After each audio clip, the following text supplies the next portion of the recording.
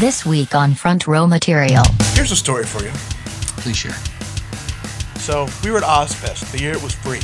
We started drinking, they were daiquiris. Okay.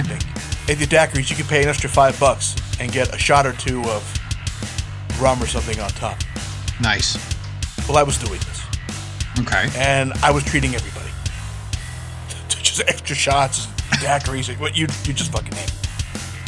And I was feeling pretty good. Feeling no pain, as they would say. I was feeling no pain. And I was with Stockade and this guy Azriel, and we were all hanging out. And Azriel was like my bodyguard. Okay. Not that I needed a bodyguard per se, but they sent him to make sure that when I was going and coming from where I was going to, that I made it back safely. Oh, wow. Yes. We watched Motley Crue come out, and they did their set, and then they're setting up for Ozzy, and they start putting out the rope lights along the edge of the stage.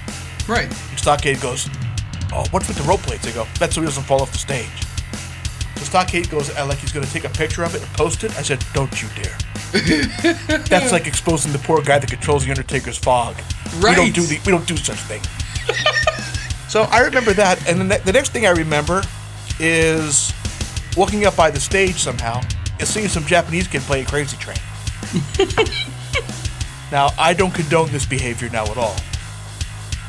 But the next thing I remember is my wife waking me up.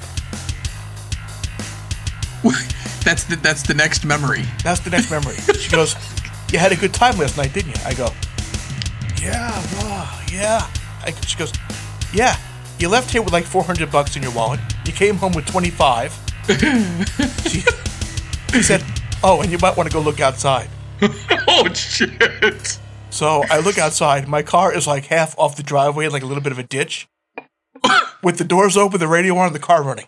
Oh, my God. Wow. Yep. Honestly, I have no idea how the fuck I got home. Download new episodes of Front Row Material every Wednesday morning, everywhere podcasts can be found.